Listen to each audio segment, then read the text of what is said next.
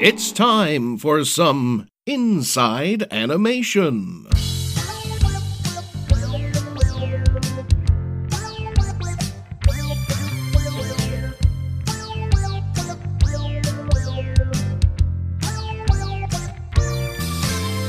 With your host, Adam Sartain.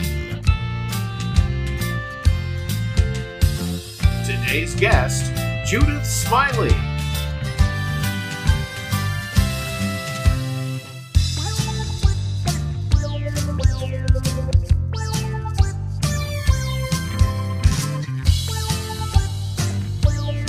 And now, here's your host, Adam Sartain. All right, and we're back with another episode of Inside Animation, where we get inside information about the animation industry.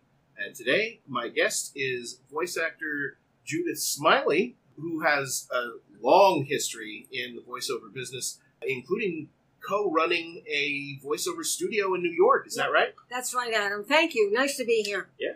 Yeah, my ex-husband and I started a recording studio out of his closet on West 72nd Street. We got all used parts from Canal Street, and then it grew into the top boutique studio in the city. It was called Soundhound. Now, it didn't stay in a closet, I'm assuming. No. Okay. We took you over. eventually came out of the closet. We came out of the closet. We took over a whole floor on West 45th Street. Wow. Yeah, it was fun. And I got to know all the heavy hitters in the voiceover industry, who were all my mentors. Can you name any? Sure, Peter Thomas, Harry Chase. Peter Thomas, what did he do? Peter Thomas, if you listen to Forensic Files, Peter's gone now, unfortunately. Right. But if you listen to Forensic Files, that's Peter. We used to joke that if we saw Peter having lunch, we know it was slow. And what voices have you done that we may recognize? Oh, I've done so many commercials as well.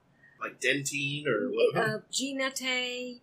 Oh, Gina Tay. Gina Tay, yeah. I had a friend downstairs who owned a recording studio. He said, come on in and audition. Okay, 5 minutes later, I made $50,000 in 3 seconds. But Gina Tay, Miracle Row, I've so many of them I've forgotten. Deer foam slippers. Oh. Now, did they give you some free deer foam slippers? No. I made a lot of money. I didn't need the free slippers. I did a lot, and I also did a lot of what we called very quick. You had to do like 20 minutes of copy in 2 minutes. You know. Oh wow. Yeah, I did a lot of that. Like the disclaimers at the end of yeah. Where you take results one breath. May vary. You take one breath and just charge in. And I did a lot of kids, animals, accents. For animation? Yeah, for animation and commercials. My late mother used to say, I don't know who you are. You're answering me in all different voices. Thank goodness I'm a Gemini. Any you can remember? Any cartoons that you've done that you can remember? Oh, I did a dinosaur. I did a dragon. I did so many. They're like crowding into my head. Right. What was your favorite one? I always loved to do kids. Kids, yeah. Yeah, and witches. Okay. I have a friend of mine whose daughter is 35 years old, and she still says to me, Judy, do your witchy laugh. And I love to do kids and chipmunks. Oh, so voicing children characters. Yeah. Child characters. Yeah. Okay. Was there a particular child character that you are fond of? Well, there was one I did for Deke. Oh, Deke, yeah. Yeah, I used to do a lot of work. DIC for those listening. They're unfortunately no longer with us. No, they're a Canadian firm, as am I. I remember seeing at the end of those episodes, Deke. Yeah. I definitely watched a lot of that. There was one character that was very, very fearful and very timid. Until you got him the wrong way. What was that character's name? Jason, I think. Jason.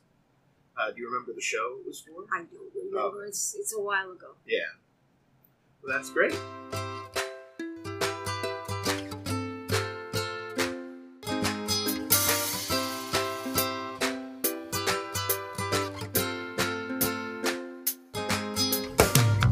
So, to remember, walk us through a typical recording session. Oh, okay. How would that have worked when you... And now, when you got these jobs, did you do it in your own studio most of the time? Sometimes yes, sometimes no. Okay.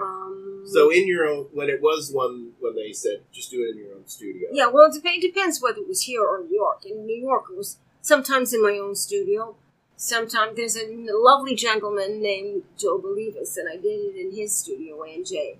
A lot of them. So you'd call him up and say... No, he would call me in. Oh, okay. He would call me in, and... So the studio is the one that brings you in to do the recording? Well, it depends. Sometimes the casting director. It depends. Okay. You know, you get to know... It's very different. The thing is that it's like any other business, you know? Yeah. You get to know people. They give you a shot, and if you can perform, they'll say, or they'll give you an audition. And if you can perform, you may not get that job right away, but they'll keep you in mind for something else, and then something else will come along and they'll say, I think Judith can do this. Let's try her out. So you go in. Of course, I always brought cookies, which is why I got a lot of work. And so you walk into the studio. You walk into the studio, and they hand you the script, or they will... Who's in the studio? So there's the engineer. There's the engineer, the director. Okay. The producer. And the producer. And the other actors. Okay. Sometimes you get a chance to rehearse with them. Sometimes not. Sometimes you don't have anybody to talk to. Right. You know, sometimes I remember You're just talking to the mic. There was one instance. This was not animation, but it sort of was, because I was doing a thing called English as a Second Language, and I got in because I used to go into the studio, my husband's studio. We took a cab in. It was a huge snowstorm, and I walked over to the other studio, and nobody showed up. So I ended up doing all the voices in English, French, Irish, French-Canadian, Scottish, and I'd walk from one mic to another and use a different voice for each. No Spanish, though? I'm Spanish, yeah. Okay. It was Spanish. So se habla español? No, mais je parle français. But this was in New York, so right. At the time, Spanish was not an issue. But it was really hysterical. I did it for an outfit called Aegis Productions, and they still remembered it. And then you would get the script, or you would have been sent the script, depending how big. Depending how big your part is. Right. If you're carrying the whole show, of course they're going to send you the script so you can mark off your breathing points. Right. That is whether you're doing narration, which I did a lot of. Whether you're doing narration or commercials or anything else, you must mark your breathing points. Right. That's because if you have to stop and catch your breath in the middle of a sentence, it's going to screw the whole thing. That's going to sound bad, and they're going to make you do it again. Yeah, and you don't sound professional. Right. So if you have all that down beforehand, even if they don't send you the script, I always got to the session half an hour beforehand, so I could get the script and mark also where my voice would go up or where it would go down, and get the feeling of the emotional life of the character, which is also very important. Because anybody and a thing a lot of, especially aspiring voice actors, skip or don't think about when they think about the voice and not the acting. There's two parts to voice acting. Absolutely, because anybody can do a funny voice. Right. I mean, everybody. You haul someone off the street. I can do Mickey Mouse. But if you don't Why can he so angry? If you don't have... I'm sorry, Mommy. If you don't have the emotional voice, it's like over your head. Right. Who cares? It's that emotional life that causes people to stop and go, Right. And that's a key part of animation, too, because, there's some things that the animators can do, but there's only so much that you can do to show, emotions. The rest has to come from the voice. Oh, absolutely. It's more difficult than commercials, and it's just as difficult as acting on stage. Definitely. More difficult, I think, because acting on stage, you have the leeway to be bombastic if you need to. But on a microphone, you can't. You have to squeeze everything into this small little thing that I'm looking at now, and convey everything from the belly. Right. So you get there. You've marked your script off. All the people who are there. Who does the director yell action, or how does that work? The directors, I say, okay, guys, you ready? You want to go through one? Or maybe not. Maybe they're pressed for time and they just want to go through. It also depends a lot. I mean, this business is, as you know, very incestuous. Right. So it comes to the point where usually people will have worked with each other. So everyone knows each other. Everyone knows everyone, and everyone knows exactly what they're going to do and which joke they're going to make. Right. You know? And what cookies I'm going to bring. You know, so, I mean... But they can't eat them during the... No, because they'll get stuck. That'll get stuck. But it's... So, if there's a newbie, you know, as people were very generous to me. Very generous. I had a lot of mentors, as I say. So you stand around and you make sure that the newbie knows what they're doing. And then you go. And you mark it off. If you have a stumble, you say, pick up. You know. So you just say pick up and then you stop, then you say pick up, and you go ahead. So that you... Because you got to be mindful of the sound engineer who's going to be editing. That's it. Yes, exactly it. That's exactly it. Once the editor knows that it's pick up, he knows he doesn't have to put that in. He goes on to the next. Right. That's very important. Because they'll do different tracks, too. Oh, they'll sure. record different things on, like a stretch on one track, and then another stretch on another track, or different voice on a different track. Also, when they're adding music. Right. You know, you have to be sure that your voice will cut through. Right. And it's kind of a conversation almost between, you know, you doing the thing and then the sound engineer or whoever on the... So, sound engineer, producer, director, all of them are in a separate room, right? Yeah.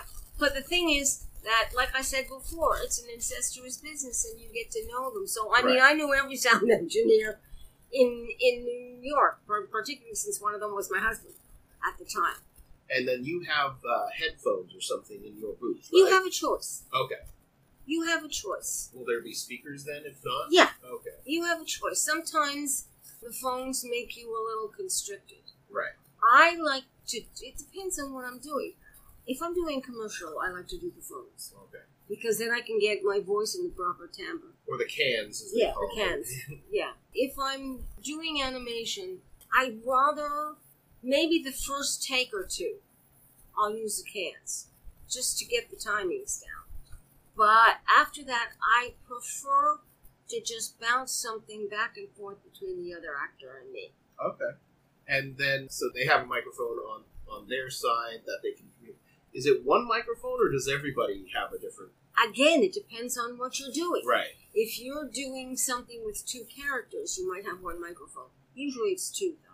But I mean the production side. The production side, what was in the studio. Like the director, the producer, it comes through the speakers. Right. You know. And there's only one microphone on their end, right? Well, it's not even a microphone, it's speakers. Right, speakers. You know, I mean, they hear it through the speakers.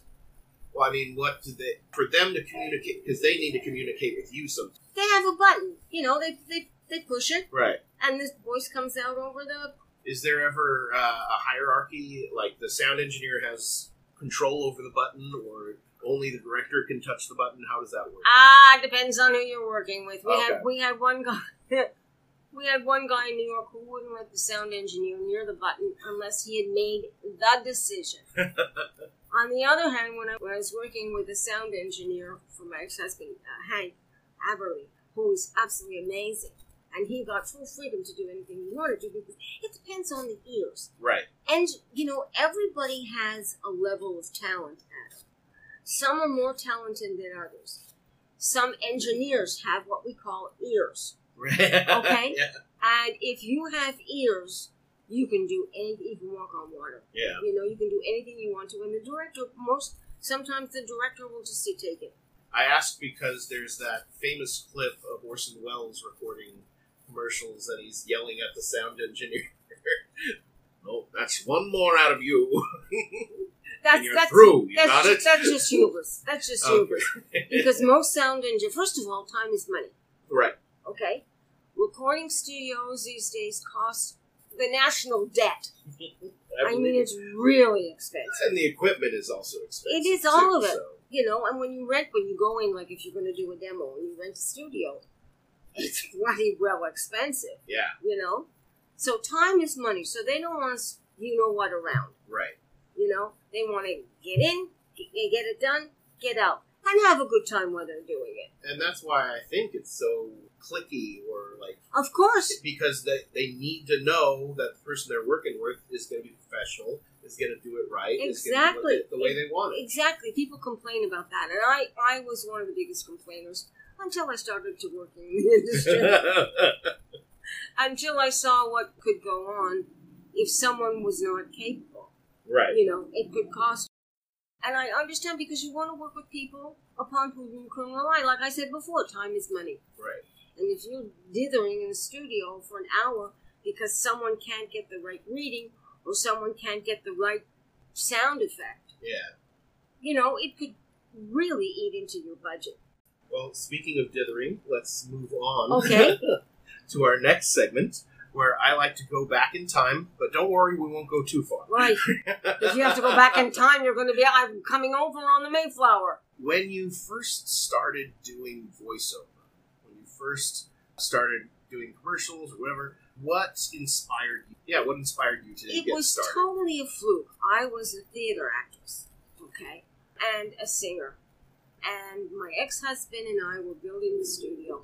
And I had a friend who was in the studio upstairs, Tony Knowles, and his secretary, Karen. They needed someone to do some Clairol commercials. So they took me upstairs, and I did 25 Clairol commercials, 2 times, with no clock. Wow. I have a clock in my head because I've been working with Jeff for so long and practicing while other people did stuff. I knew what to do. So you had the skills already. I had the skills, yeah, and that's what. So then Jeff made me a tape and kicked me out the door and said, "Go make money," which I did. And that's the rest of it. That's it. Then I started. I clown around at sessions, or I like this thing I told you about ages, and I'd start. Okay, I'm coming. That kind of thing, and people say, "That's a good voice." I think we'll do that. Or the other thing is, when I was working with my ex-husband, I'd pick up the phone and I'd go, "Good morning, Soundhound," or I'd go, "Hello, Soundhound." Like Howard Benjamin. Yeah. I'd do that, and everybody went hysterical because they all knew who it was. Right. And then they started putting me in their scripts. So the transition from commercials to animation was seamless. Yeah. Seamless. Yeah. It really was. Pretty interchangeable. Yeah. I mean, I really covered the gamut, and at the time I was singing as well. So there was, and I sang a few things, but it was a lot of fun. It was a lot of fun. New York was really wonderful in those days. It's very expensive now. You can't even afford to do anything. Right. You get rent a closet for $3,000 a month. Oh, jeez. I know. If you're lucky. I loved it, though. It was the 70s and the 80s. It was terrific. That's great.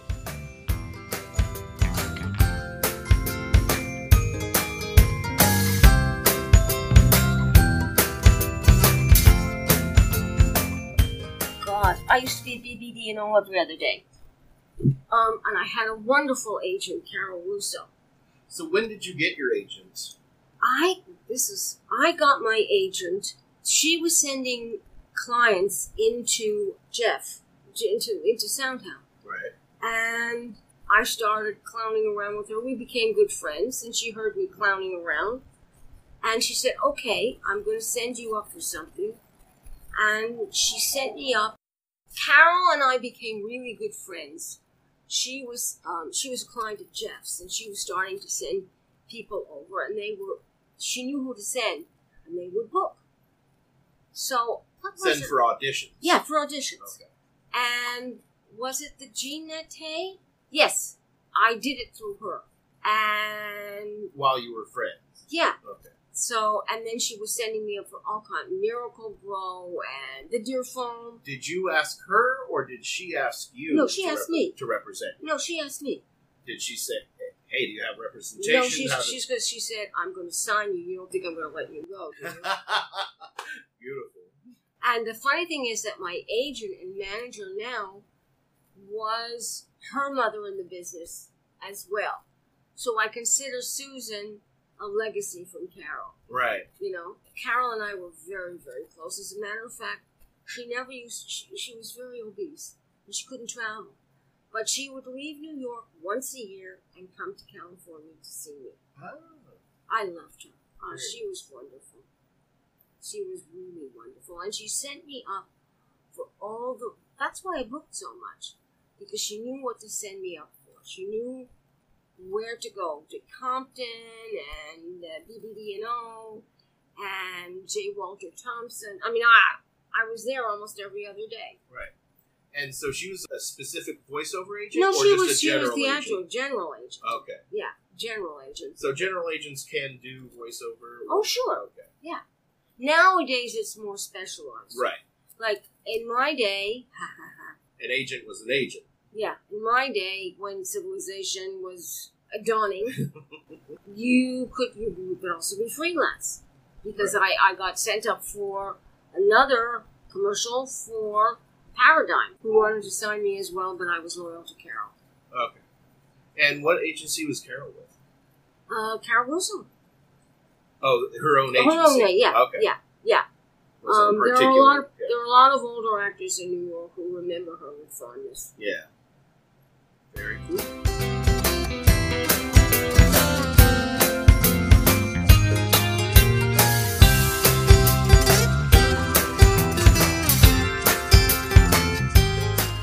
One of these days I'm going to get an agent on the show. Well, get yourself together, because you, with the CSI... That's a whole other thing. Yeah.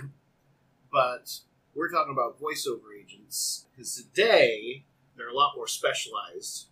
You have to have a voiceover agent to do voiceover, and a theatrical agent to do live action stuff. Pain in the neck. Yeah. And a commercial agent to do commercials. I know. It's like, if it's Tuesday, I must be in Lebanon. But managers are like the old days, they can do anything. Yeah. My friend Susan is my manager. Okay. Her husband is my agent. Right. Yeah. There you go. And so you often see managers and agents working together. Yes. Oh, yeah. As the actors' team, sure. so to speak. Oh, sure. Yeah.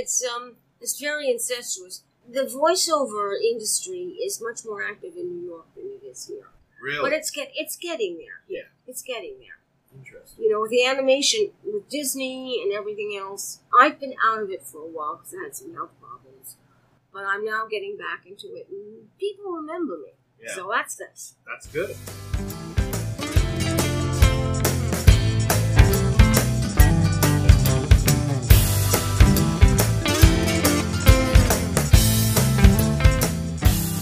So let's move on to our next segment, where I like to get advice from my guests. So what advice would you give to someone who's just starting the business, has been told, you should be a voice actor? What do they do next? Well, the thing, it's like Carnegie Hall, practice. Yeah. You know, I used to get magazines. I used to read them. I used to read them in different voices. I used to look at... When I was a kid, we moved from Montreal to a small town about 100 miles out of Montreal. And I used to run around with all the animals. There weren't very many English people there. As a matter of fact, I'm the only Jewish girl I know who knows how to milk a cow. And so I used to take animals out of traps. This does have a point. I would talk to myself in the animals. This is way before animation. I would talk to myself in the animal's voice. You would give them a voice as if you were talking. Exactly. And that carried over to when I was practicing. So if you see an animal, give it a voice. If you see an animal in a movie, turn off the sound and give it your own voice. If you see a funny person, talk to yourself in that voice.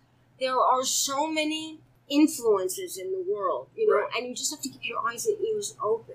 And you have to be flexible. you basically have to be a 4-year-old child again. That's really what it boils down to, Right. you know. So just be open, and it's okay to make a mistake.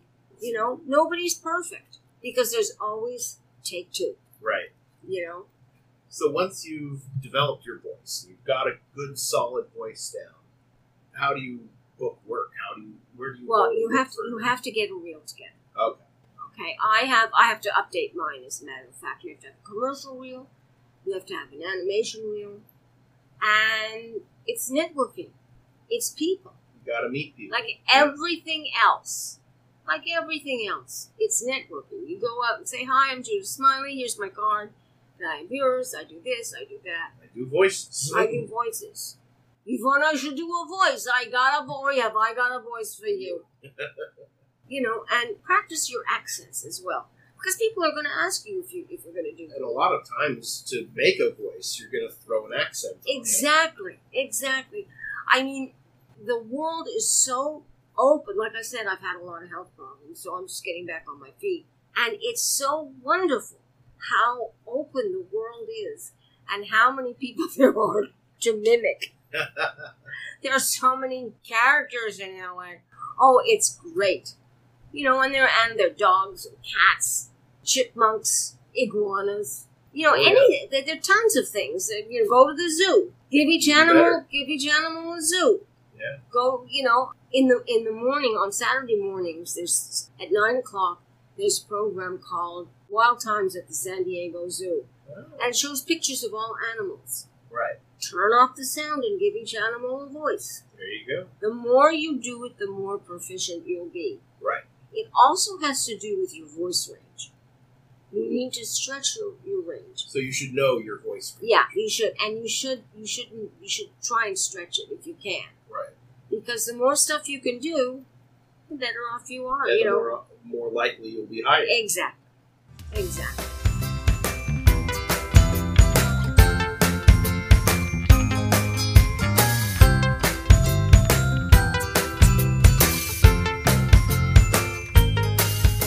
Well, we are just about out of time, but before we go, I always like to give my guests a chance to shout out, what are you doing next? Where can we see your work? Well, as a matter of fact, that's funny you should mention. I have a new movie that's just come out. Ooh. It's on Amazon. It's a live-action movie. Yeah, it's a feature. It's a feature. I'm not doing any animation. I'm doing me. Right. I'm playing a demented grandmother who gets splattered to death in the end. But it's a lot of fun. It's a horror movie. Right. And it's on Amazon. It's doing very well. What's the name of it? Of the Devil. Of the Devil on Amazon. It's produced by Kelton Jones and Susan Jones, who did my makeup looking like a corpse, with maggots coming out of my... Maggots are falling from my eyes. It's very funny. I think it's funny, for me. But it's a good... I've seen the trailer. It is not funny. It is scary as... Don't watch it alone. But we've gotten some really good reviews. And even my family has watched it, which is amazing, because they never watch anything I do. Impressive. Yeah, and then now we're getting my acting demo back together again and starting to work on all my other various and sundry voiceovers. I also have 2 scripts I'm really completing, and 2 more are coming down the path. So I'm kind of busy. Great. Yeah. That's wonderful. It's really fun. Well, thank you so much for coming on the show. Oh, thank you for having me, Adam. It's been such fun. Yeah, and thank you all out there for listening. This, once again, has been another episode of Inside Animation.